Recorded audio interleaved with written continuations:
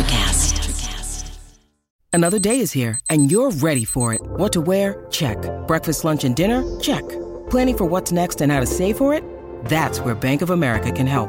For your financial to-dos, Bank of America has experts ready to help get you closer to your goals. Get started at one of our local financial centers or 24/7 in our mobile banking app. Find a location near you at bankofamerica.com/talktous. What would you like the power to do? Mobile banking requires downloading the app and is only available for select devices. Message and data rates may apply. Bank of America N.A., member FDIC. When you need mealtime inspiration, it's worth shopping Kroger, where you'll find over 30,000 mouth-watering choices that excite your inner foodie. And no matter what tasty choice you make, you'll enjoy our everyday low prices, plus extra ways to save, like digital coupons worth over $600 each week. You can also save up to $1 off per gallon at the pump with fuel points. More savings and more inspiring flavors make shopping Kroger worth it every time. Kroger, fresh for everyone. Fuel restrictions apply. And you get a sense of where he's going. He's not really interviewing them about the technical aspects that he wants them to understand about submarines and nuclear technology. If there's an English major, he's asking them, tell me about Chaucer. What do you really know about him? John Donne, explain him. What century did he live in? Hi, and welcome to Deep Leadership. I'm your host, John Rennie. Well, I hope all is well with you today. It is another beautiful day here in North Carolina, and this episode is brought to you by our sponsors, Ignite Management Services and Liberty Strength. These sponsors help me bring these shows to you each and every week, so I encourage you to click on their links below and check them out. Also, I want to remind you that the Qualified Leadership Book Series, which includes all three of my best-selling leadership books, is now available on my website, johnsrennie.com. You get all three books for 15% off the Amazon and Barnes & Noble price, but this offer is only available on my website. Now, this is the perfect Christmas gift for the leader or future leader in your family, so check it out at johnsrennie.com. Well, that is it. Today we have a very special episode. We're going to be talking about the life and leadership of one of the most influential naval officers in American history, a man who is the father of the nuclear navy, Admiral Hyman G. Rickover. And my guest is Dr. Claude Berube. Claude's new book, Rickover Uncensored, provides a new look at the life of this incredible leader. Claude had access to Rickover's personal files and gives us a unique look at his life. Often the best way to learn leadership is to look at the lives of great leaders like Rickover. I love this discussion, and I know you will as well. So, are you ready to dive in? Let's get started.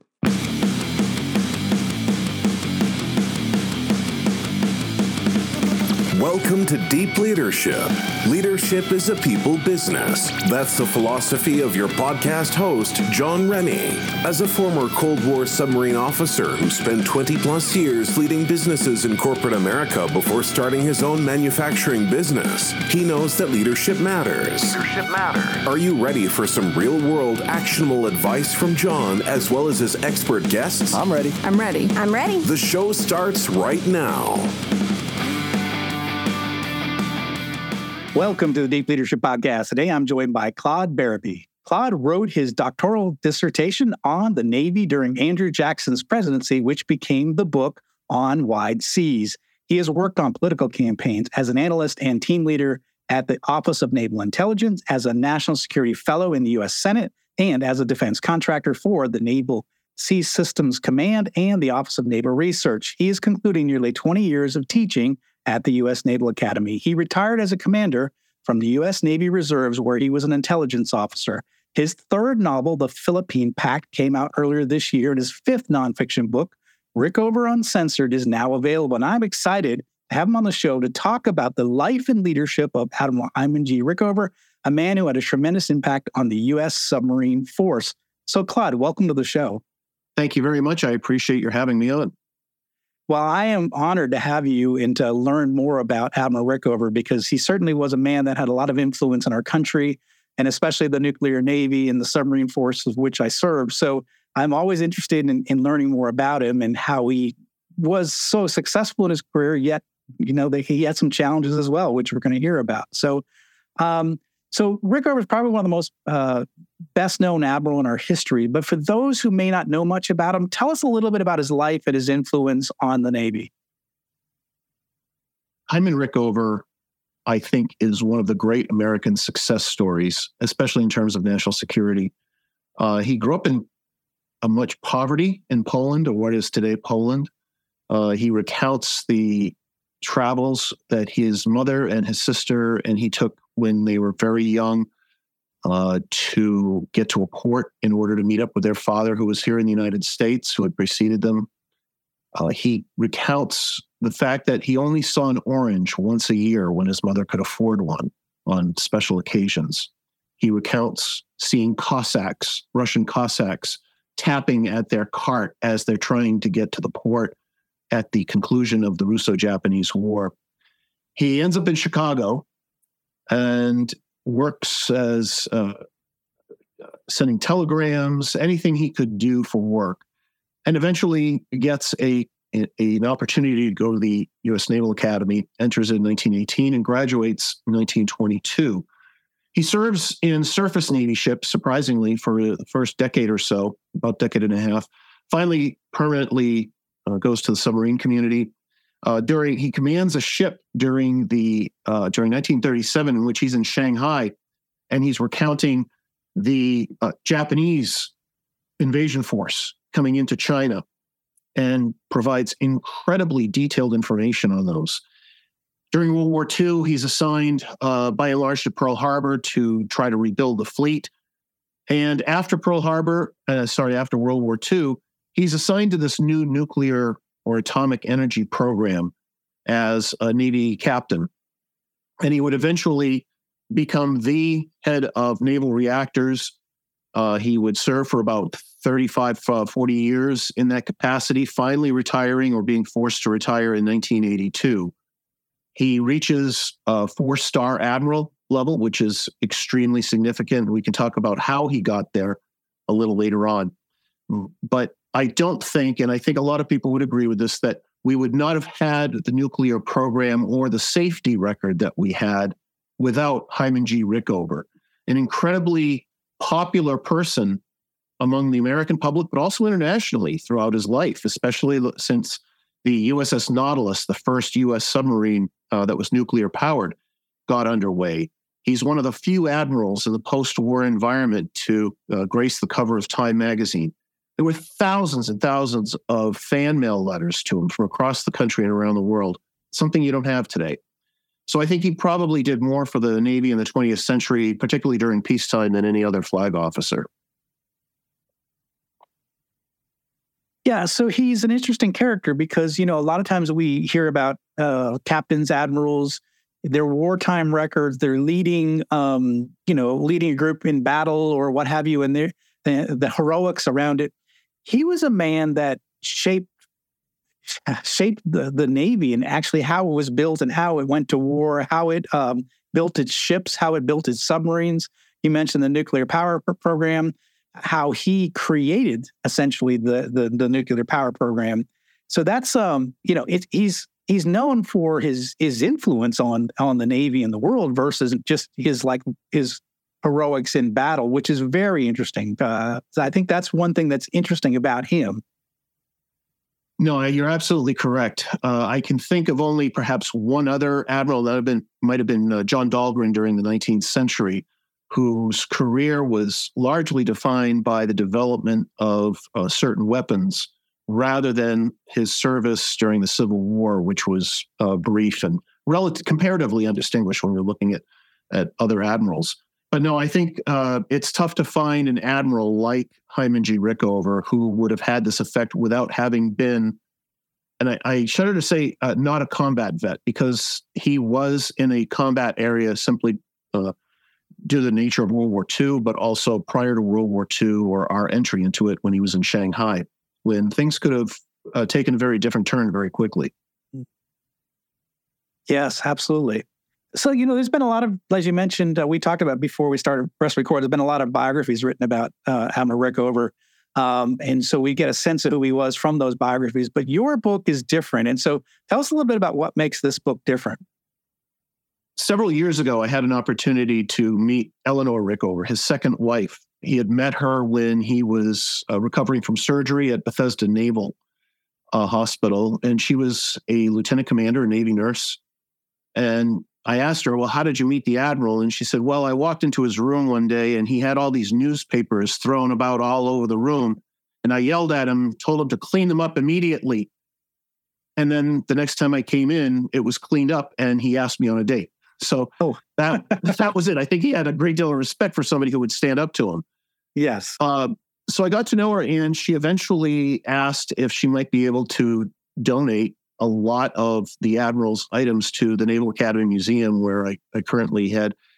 And certainly that we had received things before, but his Congressional Gold Medal, some uniforms that were part of this. But I think most importantly, this collection of what became 250 archival boxes worth of letters, memoranda for the record, transcripts of telephone conversations, and other documents that really shed light. So as a historian, when I took a look at this, I had to make a decision. I thought I was going to write another biography, but then it was about 7 months in total that I looked at this, and I'd say about 3 or 4 months into it, I saw a note where Rickover is talking about the papers in his condominium and how he doesn't want another biography written of him, and he hopes that maybe someday somebody will just use the papers so people will understand him. That's when I knew that as a historian, my role was not to interpret everything. I certainly did with about a 3,000-word introductory essay, but more importantly, to select what I thought was important from those tens of thousands of documents and try to condense his life through his words in about 500 pages. I think there's a lot more work to be done, quite frankly. I think there's probably 8 to 10 more books that could be written simply on this collection, which I think is really important. Nobody's ever seen it before except for his official biographer. But by the same token, I saw the contract with the gentleman, Dr. Francis Duncan, from several decades ago, and it said, "You may see this material, but I must approve anything you write." So Rickover was very attentive to his own message and formulating the public persona about him. And consequently, that's why I thought Rickover Uncensored would be an appropriate title for this, because for the first time, he's able to express himself. People are able to see the love letters between Rickover and his first wife in the 1930s, which shed incredible light on a different aspect of this man, and other memos that he's sending out that dispel some myths, but also confirm some of the stories that have been generating about him for decades. So as you look at it, so we have this, public view of Rickover being, he was a tough guy, right? He, the stories. So I came into the nuclear Navy after Rickover, but had already left. But there was many officers I served with who had been through those interviews with Rickover, and he was really tough, especially on officers coming into his naval nuclear program. It was his program, and he made sure people knew that he was tough. He was direct. He was a force of nature. He got things done. So what were some of the surprises you found as you look through, these 250 boxes of information about his life, which, like you said, include even love letters and what have you. So what were some surprises that you found when you went through this? Well, first, you mentioned or referred to the interviews, the famous interviews of midshipmen, both ROTC and Naval Academy, which could be brutal. Yes. But you had always just heard the stories from those who had experienced it. I came across a number of transcriptions of those interviews. Wow.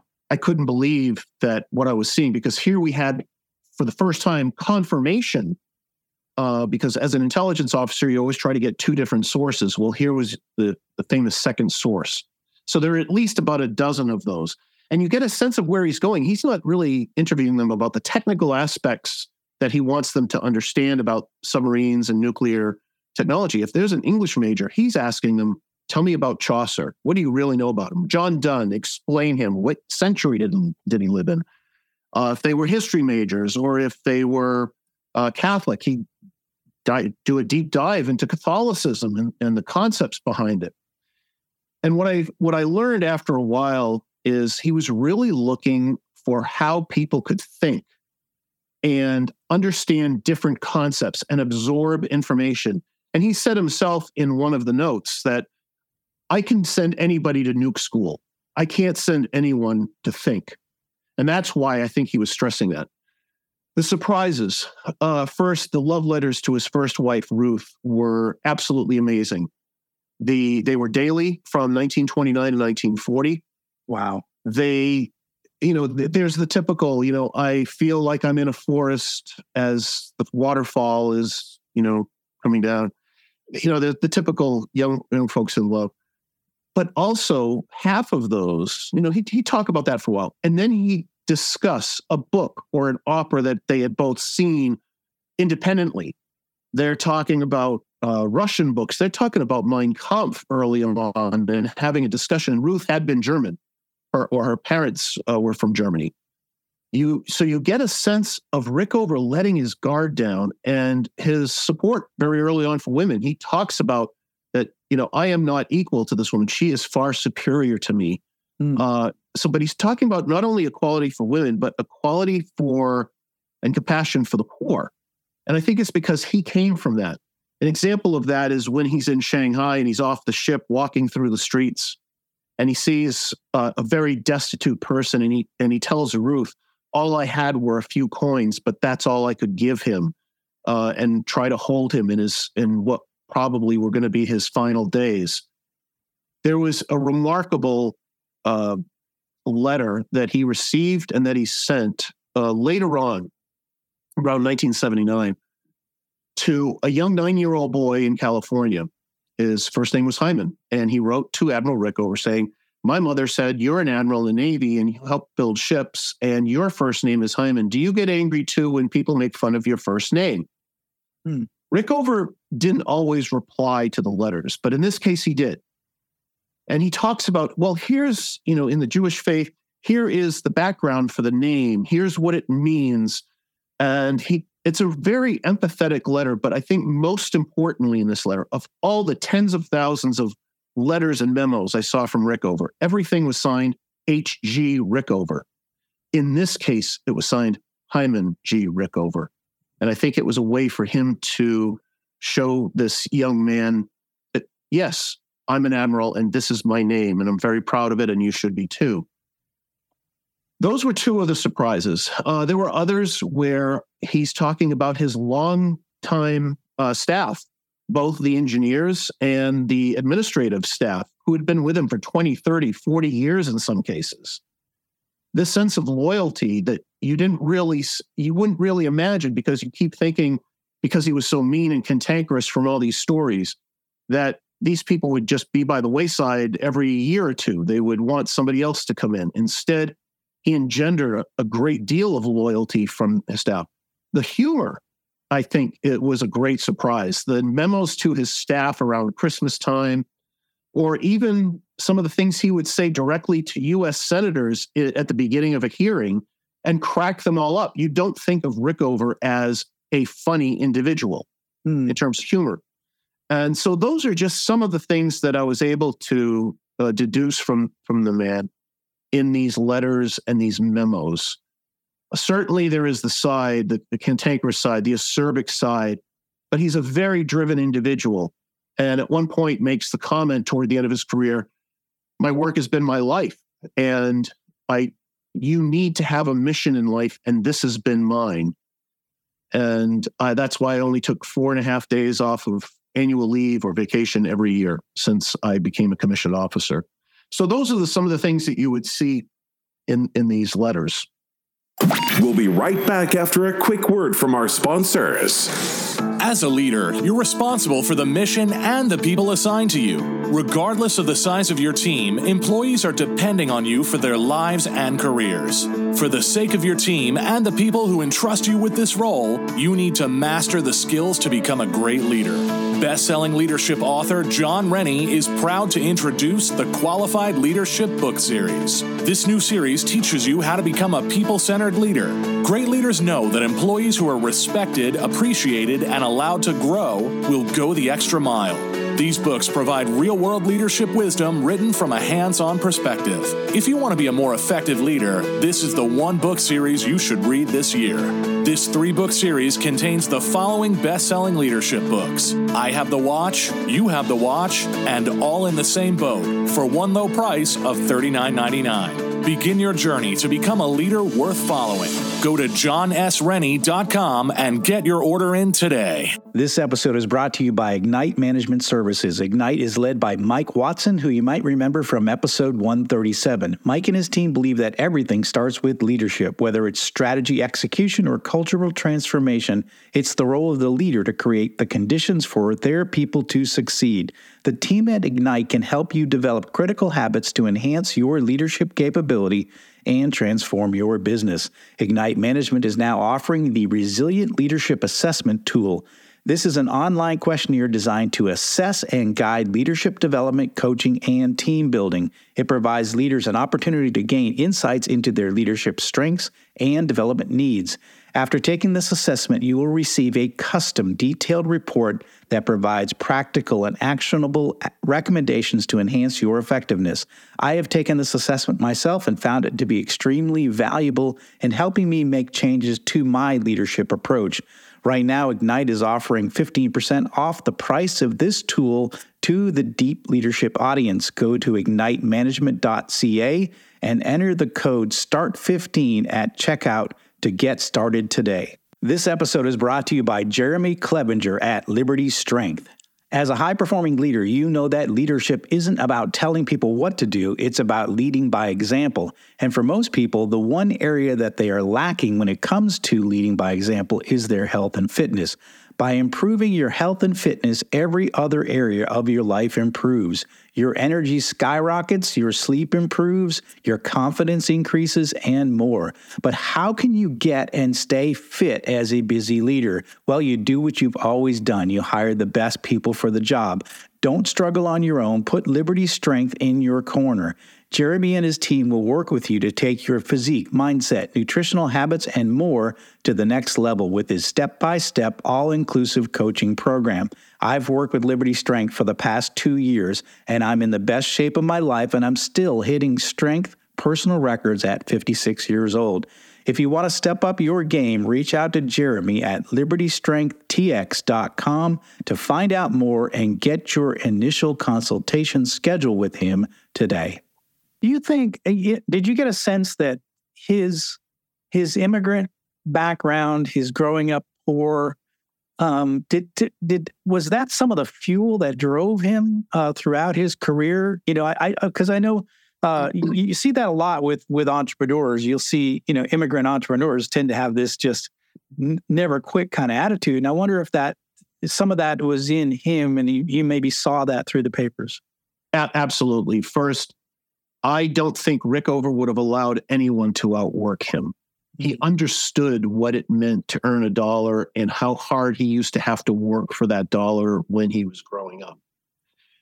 Second, he gave back in an incredible way. Every book and every speech he made, he took that money and donated it to charity. And I saw the receipts to the various organizations, and a lot of them were to orphan organizations, to collectives who were destitute, anything that he could help raise up individuals. That's why he always fought the elites, whether they were the elites of the Navy or the elites of corporate America. He wasn't afraid to challenge them. But by the same token, he had the ability to challenge them for a couple of reasons. First, he was in his position for decades. Second, most importantly, he was in that position for decades and he could do what he wanted to do because of his relationship to Congress. He became friends with some key members who became senators and also stayed in the House, people like Henry Scoop Jackson. And they were the ones who got the Navy to change their minds, if you will, about his promotion. He didn't make Admiral. There are some great letters from a young Jack Kennedy, Senator Jack Kennedy, asking the Navy, what is the problem? Why can't it promote at Hyman G. Rickover? And they demanded that another board be conducted to revisit the candidates. So he's able to make 1-star, 2-star, 3-star, 4-star because of Congress, but also because of the presidents.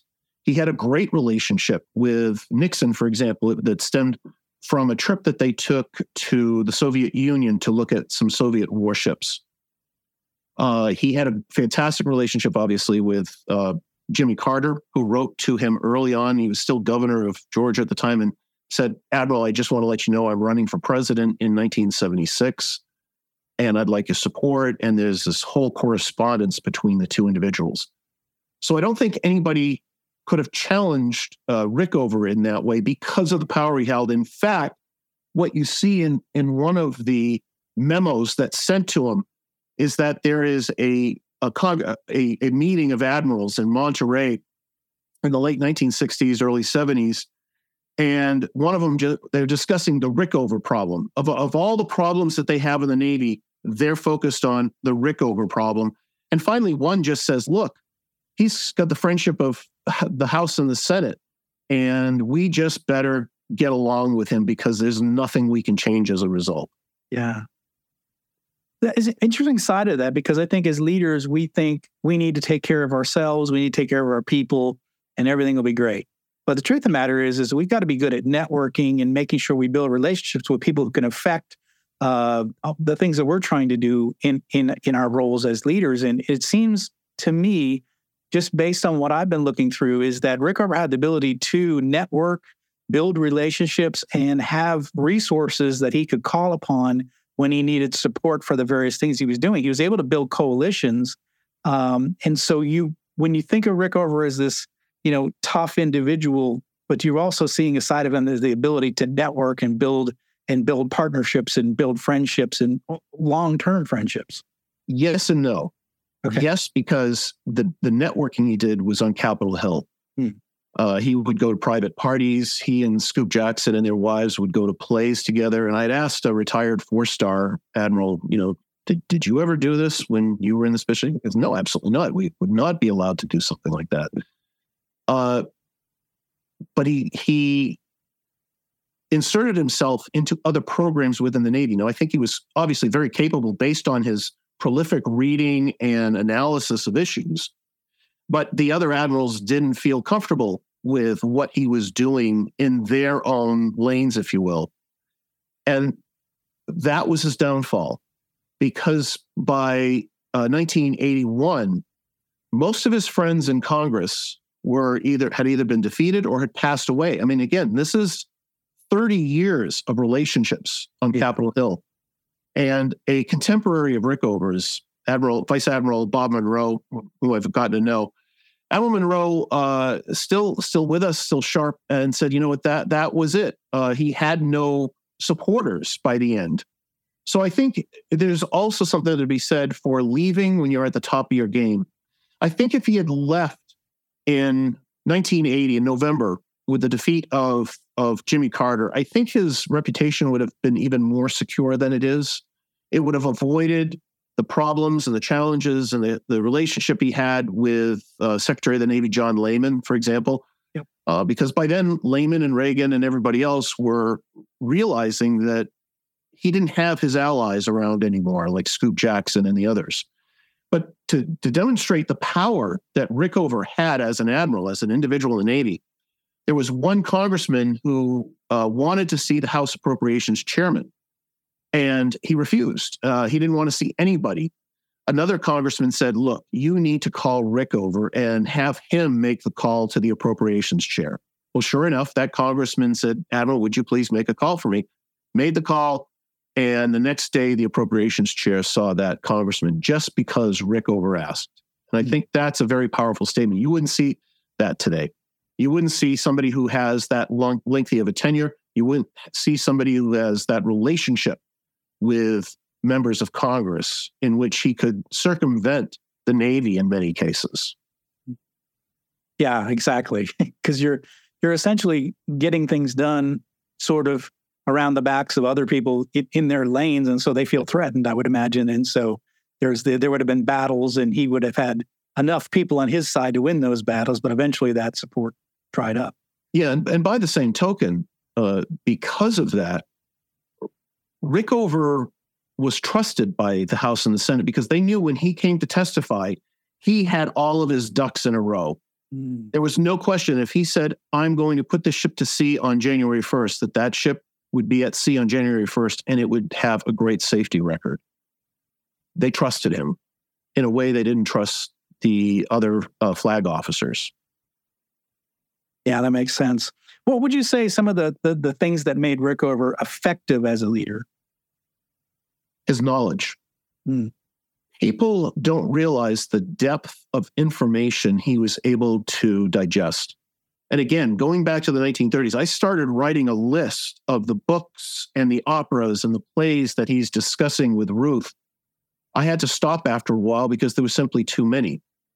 But it's not just about the Navy.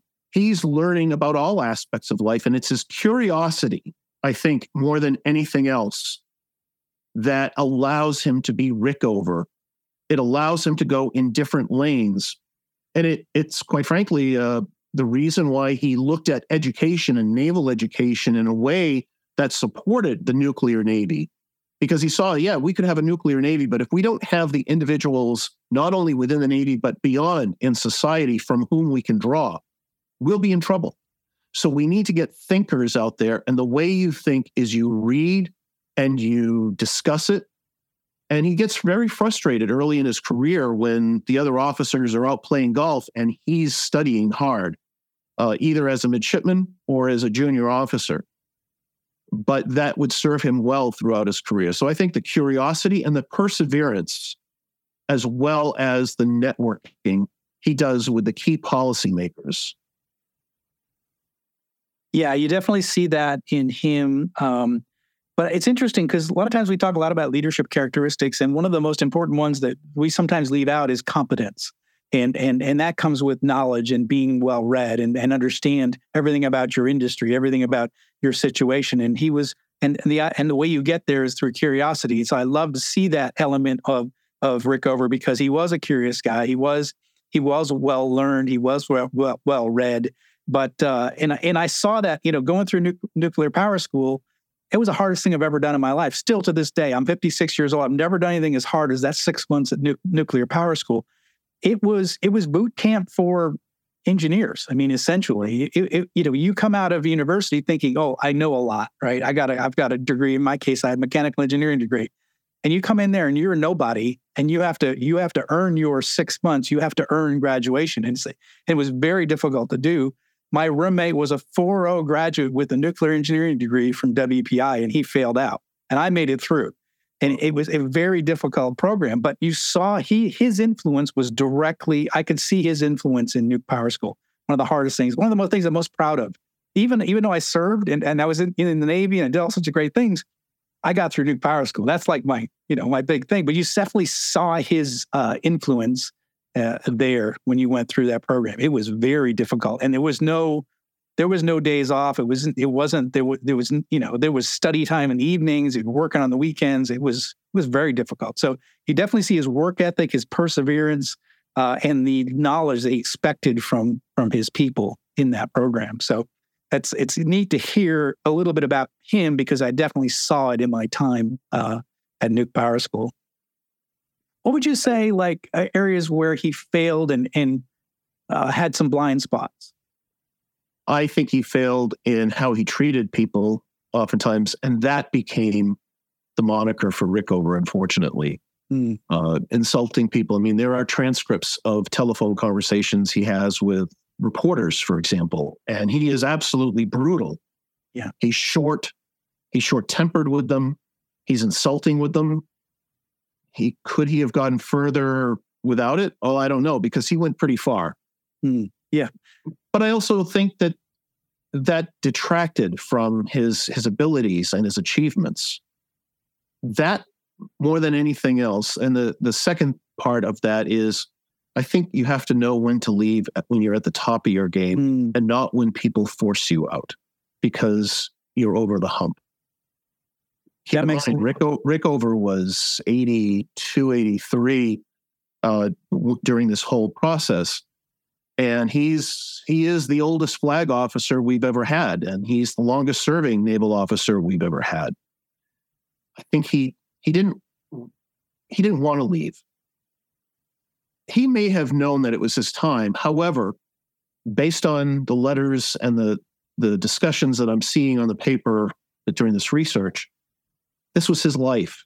And I don't think he knew what to do after. So I think we all face that time. Time is no friend to any of us. At some point, we all have to retire, if we fortunately get that far. We have to know what the next mission is. And I think because he had been so involved in so many aspects over those decades with the nuclear power program, he didn't know what to do next. And I think he was lost. I think if he had thought about that more in the 1970s, about what the next step was, I think he would have come out of it a far different personality and a far different memory than we have of him. It's interesting too, because what his mission, his life's mission was, deeply impacted the country. And so we talk about having, work-life balance, right? But he had none of that. His work was his life. And because of that, he has such a deep impact on the country. And you wonder if he had a work-life balance, if he would not have had that same effect, I wonder. I agree with you. And I also have to point out that important relationship with Ruth. She passed away in 1972. And you're reading these letters to his very close few friends where he said, I never could have been the man today I was without having known Ruth and without her pushing me and our discussions. She was vital to creating the Admiral Rickover that we benefited from. She forced him to think more. She challenged him. Yeah. So she became more than more than a romantic interest, but a more fulfilling relationship for what Rickover needed. He needed somebody to challenge his mind, and he had that with Ruth. That's really interesting too. We've talked about this on this show with having a support network. As leaders, you need to have people you can talk to and privately, but we never really talked too much about the impact a spouse makes on, the career of a leader. In this case, Rickover had an equal, or what he said even above, but somebody he could talk to that would challenge him, push him, question him. And I know for me, I've been married 32 years, and my wife has always been that person where I'll bring her an issue up in mostly relationships at work, and she'll be able to sort things out. Like, oh, this is what's really happening. And I think it's good to have somebody like that in your life that you can bounce ideas off, whether it's a mentor, whether it's someone that you're close to, like a peer. But a spouse can also be that. And it's interesting to hear Rickover having a spouse that helped him. Absolutely. Well, they met at Columbia, and I think that's important because in 1935 he publishes his first article, and it's on submarine warfare and international relations. Well, when you're looking at the letters going back to 1929, they're discussing international relations and having a discussion about submarine warfare in a way you wouldn't have expected. But Ruth was, I think she was the first woman to earn her PhD in international relations here in the United States. So she had that background that she could educate him, and he benefited from that. Yeah, so again, leaders who are listening in, this is an interesting element of Rickover that you probably never even heard of, but you hear that his spouse was a big part of about who he was and how he led. And we need to have that support network in place as well. So that interesting observations. Claude, what final message would you like to leave with us about Admiral Rickover and his life? The reason I did the book as I did, there is no index, by the way. It's the first time I've done that with my books. The reason why is I didn't want somebody to give it what we call the Washington, D.C. read. You look right at the index to see if you or your boss is mentioned in the book. I wanted people to read his life in its totality, unimpeded, if you will, by an intermediary like me. I think what we do is very important in interpreting history and basing it on the facts and the research. But in this case, Rickover needed to speak for himself. And that's why I hope this will serve as a primary source and a very interesting read for anybody out there who's interested in learning more about arguably one of our most important admirals in our history. That's fantastic. And one thing you say that's kind of important is the fact that you've taken primary sources and put it in one document. It also will help for future researchers, I would think, get that information. So that information was not available to the public in the past. Now it is, but it also can be a primary source for future researchers. Is that what your hope is too? That's correct. And keep in mind, this is about 500 pages. There are tens of thousands of documents in this collection. And that's why I hope other historians will also look at Rickover's life from different perspectives. Being a historian, you're not supposed to be the only historian of a topic. You hope that what you do will generate more interest. And I hope they will go to the Nimitz Library at the Naval Academy and do that research.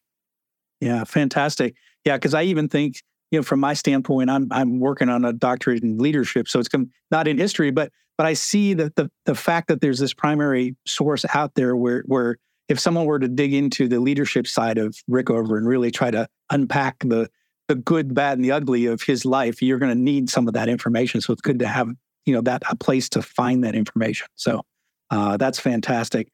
Claude, this has been fantastic having you on the show. It's certainly an honor, and I'm so glad you did this work. And for me, at least, it's good to be able to learn more about Rickover, and I'm looking forward to reading the book and just unpacking those unusual things you're going to find in the middle of 500 pages. You're going to find something that's going to make you laugh, smile, or go, "Holy cow! I had no idea that he did this." So I appreciate the work that you're doing. How can our listeners find out more about you, this particular book, or all your books that you've written? Sure. A full list of my books is located at the Authors Guild on my biography page. You can follow me on Twitter, or what used to be called Twitter, at CG Berube, or just go look at Amazon or Barnes & Noble, and you'll see the 8 books that I've written, both fiction and nonfiction. Fantastic. We're going to put links in the show notes for Claude's resources. And again, I highly encourage, especially I know we've got a lot of veterans listening in, and we've got a lot of veteran submariners listening in. So get this book, Rickover Uncensored. You're going to learn a lot about this admiral, this cherished admiral, this person that had such an impact on our world. You're going to get to know a lot more about him in this book. Claude, I really appreciate you taking time out and sharing what you learned through doing the research on Admiral Rickover. I really appreciate it. Thank you. It's been a real pleasure. Thank you. Thank you again. Well, that's it for today. Thank you for listening to Deep Leadership. If you like this podcast, please subscribe and share so we can continue to build a world with better bosses. Until next time, this is John Rennie saying take care and lead well.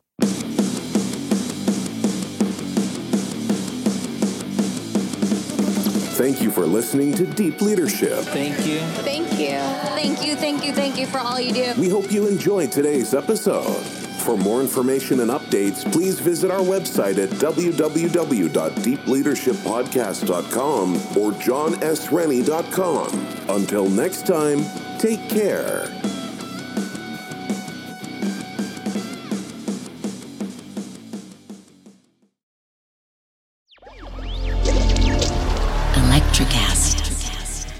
Welcome to the Candle Power Hour.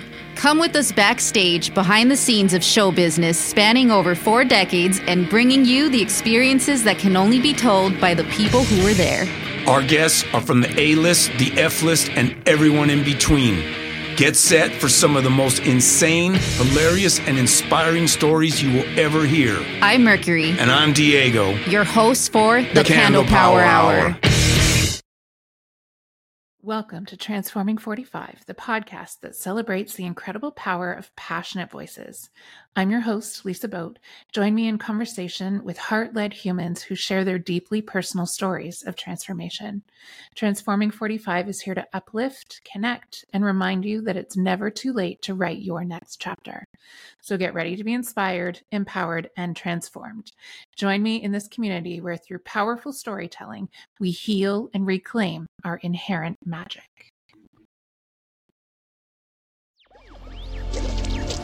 Electricast.